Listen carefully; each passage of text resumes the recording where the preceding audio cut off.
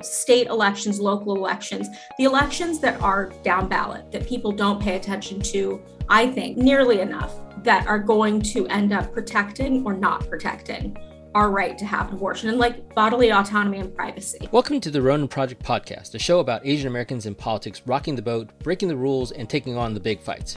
I'm your host, Bill Wong. Buckle up, it's time for Ronin's To Row program.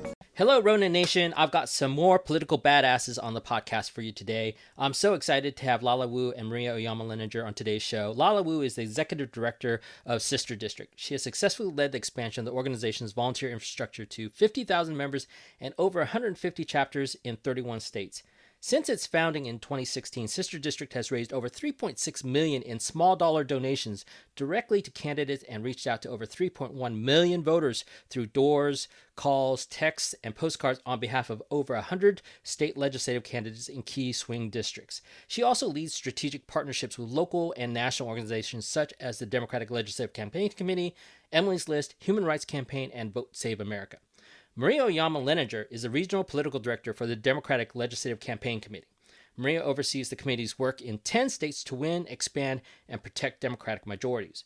Her extensive electoral experience includes serving as Washington State Director for Senator Elizabeth Warren's presidential campaign and political director for 3 U.S. Representatives Susan DelBene, Kim Schreier, and Adam Smith. She also served as voter protection director at the Washington State Democratic Party, as political consultant for clients across the country at every level, and as district director for Congresswoman Kim Schreier. When I was political director for the California Assembly Democrats, Maria was my fiendishly formidable political co-conspirator. Hi, ladies. Thanks for joining us today. Great to be here. Great to be here. Let's get right into the topic of the day, the political impact of Supreme Court reversal of Roe v. Wade. What's clear is that the short-term fight to protect access to safe and legal abortions has now shifted to the states, and that's why control of state legislatures and gubernatorial races will be so important this cycle. So what is the lay of the land, and where will the big fights be? Let's start with Maria, and then we'll go to Lala. If we really look at it, Roe has always been with the states. I think it was a bit of a shared delusion that we had that this was safe at the federal level. But since 73, Republicans have made this their thing to get rid of the right to a safe and legal abortion at the federal level. So this has always been with the states, I think. Currently 22 states protect in some way the right to have an abortion. But importantly, 3 of these states, it's protected by constitutional amendment. So this can be changed. But what we also, I think, need to pay attention to is states where judges are elected, because judges, like we saw in Georgia, are overturning injunctions that are protecting the right to abortion, even for a short period of time. So I think it's these state elections, local elections, the elections that are down ballot, that people don't pay attention to, I think, nearly enough, that are going to end up protecting or not protecting our right to have an abortion and like bodily autonomy and privacy. Yeah, that's right. And I just wanted to underline what Maria said about how while Roe fell and it was extremely devastating, access was already very unequal, and that AAPIs in particular faced particular obstacles in obtaining abortions. AAPIs, for example, are overrepresented in low-wage jobs. They often speak a different language at home. Something like 66% of Asian Americans and 30% of Native Hawaiian Pacific Islanders speak a different language at home. 6 of 10 AAPI are immigrants. 16% are undocumented, which means that, especially now, if you have to travel out of state, it's very, very perilous for people to seek that kind of care. And there are also, it depends on the subcultures as well, but there's a lot of cultural stigma that AAPIs face. And so all of these things existed before Roe, and now that Roe has fallen, all of these are just compounded.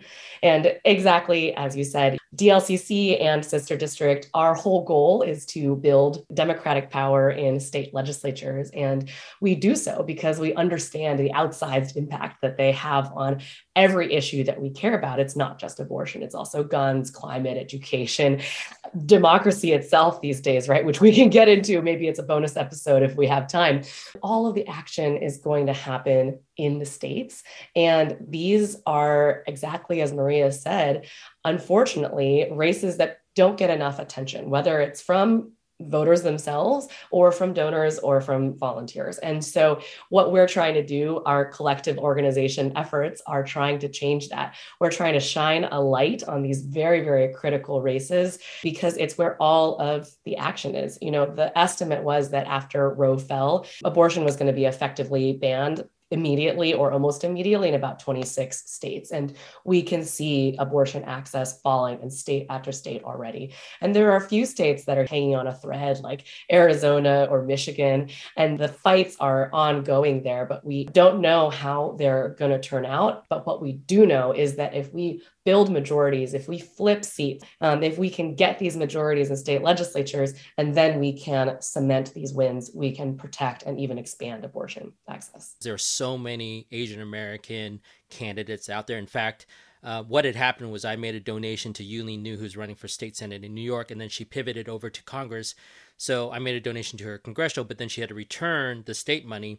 And when I got the return of the state money, I also got an email from Sister District saying, hey, protect Roe. These are our 5 states. And I noticed that on the 5 states, you could contribute to 2 of the candidates' region. I think Michelle Au in Georgia and a South Asian candidate somewhere else. Arvind Venkat in Pennsylvania, that's right. Right. I'm a Rage donor, so immediately pivoted over there and was so happy to be able to donate to legislative seat. Can you guys talk about how hard it is for legislative candidates to get support? Because Congress is sexy. Everybody donates across state lines for congressional races because they get a lot more play.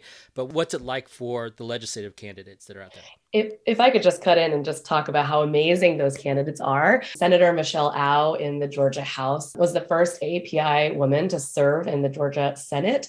Unfortunately, she was gerrymandered out of her Senate district, but she still wants to serve her community, so she's running for the House. Now, she's a doctor and has been an outspoken, really powerful voice for abortion access. And, Georgia is one of these places that has a 6-week ban now that Roe has fallen. And a 6-week ban is effectively an abortion ban. You don't actually get pregnant until week 2, a very strange way that we calculate how long you've been pregnant. But that's basically no time at all. It's the same kind of ban we saw in Texas. So she's an amazing candidate. And Arvind Venkat is also a doctor. He's running for the Pennsylvania House. He's a challenger. His parents immigrated from India. He would be the only South Asian in the Pennsylvania legislature. And he knows firsthand about what happens when the state government doesn't adequately resource medical issues, and things can be a matter of life and death. And he's done a lot to advocate, even in his role, just as a doctor, for expansion and access to emergency services. So the question that you had was, is it hard for these candidates to get attention? And yes. I mean, just look at Amy McGrath, for example, who raised $91 million for a completely unwinnable Senate seat. And, for the Rage donators out there, I totally get it. There can be a way that it is helpful to be like, well, I want to stick it to Mitch McConnell. And that's great. I totally respect that. But your money can go so much further when you donate down ballot. And these races, instead of millions and millions of dollars, these races are $100,000, $200,000. We've at Sister District have supported races that are $40,000 and have no staff. So these are not only inexpensive races, but they're also close races. And so, for example, last year we supported 12 races in Virginia. 5 of them were decided by 821 votes or fewer. So really, really close margins. And what we need to be doing is focusing on these places that are true battlegrounds where your dollars, your hours, your time can make a difference. Absolutely. And when you brought up Amy McGrath, it was just like, exactly, right? She raised, I have no idea, like close to $100 million for something that we all knew this wasn't going to happen. Like, stop trying to make Amy McGrath happen. Like, she had a cool ad, and that's awesome. Good for her. I think they did a great job on that. But in 2020, the DLCC's total raised, and it was the most we'd ever raised, the most we'd ever spent, was $50 million, $51 million, something like that. And we're acting all over the country, helping state legislative candidates everywhere. In 2020, the New Mexico House ousted a couple of anti-choice Democrats, and that's why abortion is safe in New Mexico now. Right? And these races take a fraction of the money, but it is so hard to break into the national conversation, particularly if you don't look like what people people's heuristic of a politician looks like. And for a lot of AAPIs, I think that we don't fit into that model of somebody who is in politics. And that's a huge problem. And I think it's something that needs to change, particularly in states all across the South and the West, where Asian Americans are making up a bigger and bigger part of the population. In some ways, we as the community have to do better in doing like what you did, Bill, and turning around and supporting other Asian candidates who are down ballot. But also our political systems, I think, need to do a better job in staffing and at organizations. Lala, you probably felt this too. Like, I am the only Asian in like most rooms, which is a little ridiculous, right? So. No, that's exactly right. And there are a lot of stereotypes about Asians, that we are all well off, that we are the model minority, that we are passive, that we're not involved, that we're conservative, right? And the truth is that AAPIs are not a monolith. And I think that this is kind of a good opportunity to highlight how important data is and how important it is to disaggregate data about AAPIs. AAPIs as a whole, they really support abortion. Something like 7 out of 10 AAPIs support abortion. But actually, when you disaggregate that number, it's something close to 80% of Japanese are supportive of abortion, but only like 31% of Vietnamese, because of cultural and religious differences. So at the very least, what this means is that we really need not only different languages to reach out to different audiences, but we need different messages.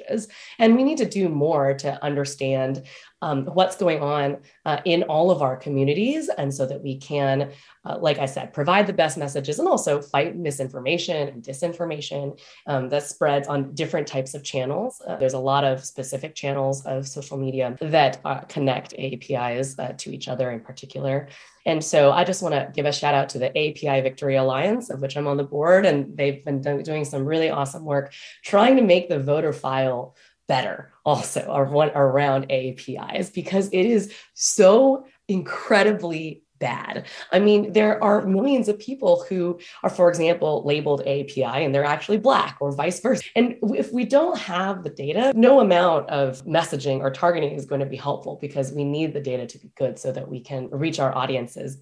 Because what we need to do here is we need to build power day in, day out, led by community organizers. And then we need to turn that into electoral power. And so we need to mobilize and persuade and get people out to vote so that we can win these democratic majorities in state houses and up and down the ballot to get the policies that we want. It's like a salmon ladder too. It was a particularly proud moment of me to see Judy Chu out there, one, authoring the Women's Health Protection Act and also getting arrested in civil disobedience. But she started in the state legislature. Bee Nguyen started in the state legislature. Yuli Nu started in the state legislature. So if we can get them into state legislatures, that proves their chances of moving on to Congress and moving on to higher offices where they're going to have a massive amount of impact. For example, Jill Takuda was Senate Majority Leader in Hawaii, and now she's running for Hawaii Congressional District 2. So investing early and playing long game is super helpful for us. And, speaking of amazing people in politics, you two are awesome operatives, and it's inspiring to see, so many Asian American women, particularly at the forefront of American politics. Can you guys talk about your journey, what kind of challenges there still are, and what is pretty much a male and white dominated industry? Thank you for the question. And, as Maria was saying, a lot of times we are the only Asian person in the room. And I think that that's not the way that it should be. We need to see representation at all levels, at our organizations, in our elected offices, in the media. I mean, everywhere. Representation is so important because it helps us understand the world that we live in and understand what's possible. And so I'm really proud that I am the first Asian American and the first woman of color to lead this organization, Sister District. And what I've really tried to bring to this leadership is to really infuse and be intentional about racial equity and diversity in the substantive work that we do. Sister District, of course, really focuses on close winnable districts in where we can make a difference in these battleground states, particularly these battleground democracy battlegrounds this year. But we also know that we need to be intentional in building a reflective democracy so that all the voices that need to be at the table are at the table. So I really try to bring that intentionality to our substantive work. And then I also try to make our organization a really great place to be. We have to reflect our own values, thinking about racial equity, having those conversations a lot, having them in everything that we do, and making sure that we are able to attract and retain great talent so that there are opportunities for people of all stripes to be at organizations like ours. I think that's so important to have people want to stay at an organization, creating a culture that folks who maybe haven't been in these spaces feel comfortable in. You know, it wasn't until I started managing and hiring that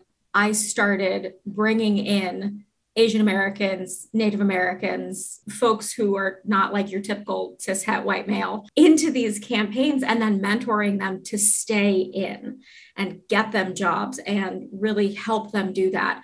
I benefited from mentors, but also I have a white last name. That made people, when they saw me on email, you know, maybe made them more amenable to talking to me.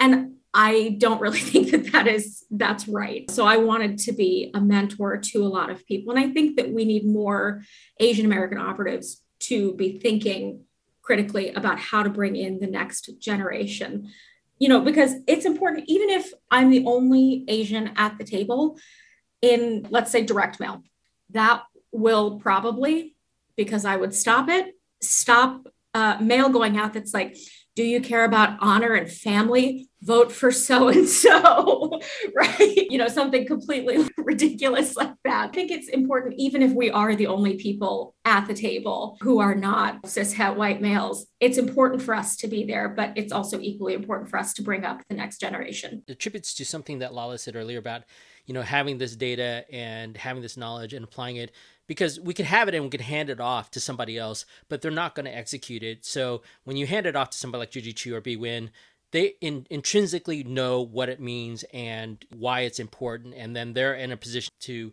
force the issue. Whereas sometimes what I felt in my career is that I would hand it off and then it would fall into some black box somewhere and never see the light of day, and then feel really defeated. But when you're having that conversation with actually somebody who's a decision maker at the table or who can follow it through, then it's so much more effective and more rewarding to be able to do that. And you feel like you're actually having some impact. I think Asian Americans right now, outside of the electeds and us that are practitioners, are struggling to embrace a coherent political identity and engage the process in a more impactful manner. I mean, we've had Asian American hate. We have all these types of things that keep happening to us as a community. What do you think we can do or need to do in order to bridge that gap so that we can take our place in the arena of politics? I mean, that's a great question. And I think it's a complex one because in so many ways we are, you know, one community, but in a more realistic way, we are hundreds of different communities, both regionally, ethnically, linguistically.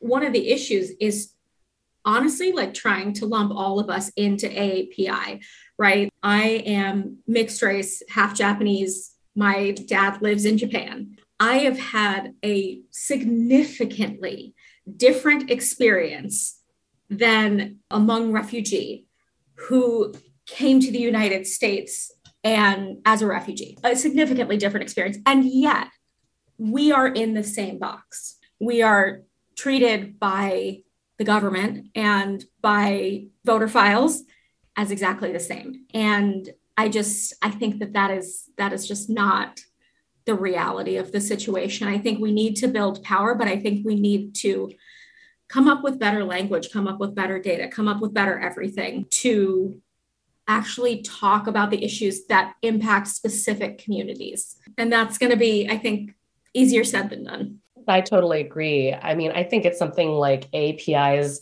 are 50 distinct ethnic groups and speak over 100 languages or something like that. And so that's exactly right, Maria. I mean, we're not a monolith. And I think the first step to building political power is recognizing that. And, it's not unique to AAPIs. Among Latinos and Hispanics, became famously after the 2020 election very clear that disaggregating data there too was also really important, because Cubans and Puerto Ricans and Mexicans are not all the same, and they have different kind of cultural backgrounds and affinities. Same with Black Americans, right? There are recent African immigrants who don't necessarily share the same experiences or politics. And so, different messages are necessary. A true understanding of the diversity of our communities is very, very important to kind of overcome this simplistic understanding. I think that's the first step. And then, we just need more people coming in as operatives, as electeds,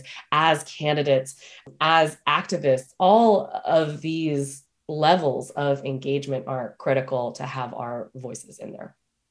Fantastic. I'm going to put all of the information to contact the DLCC or sister district in the show notes. As we sign off, any last words of encouragement for the Ronin Nation out there? I just want to underline that it really comes down to electoral power. Can we flex our power at the ballot box? And AAPIs are the fastest growing segment of the electorate. And we were so key, especially in swing states, for winning the election for Biden. And we need to remember that, and because we're not being treated that way right now. And so we need to stand up for our own power and embrace that. And the first place to do it is at the ballot box. I totally agree with that. I mean, to add on, I think we also need to be at the table, even if it's as a volunteer on a campaign that you care about, for a candidate that you care about, in a race where, maybe they're not going to win.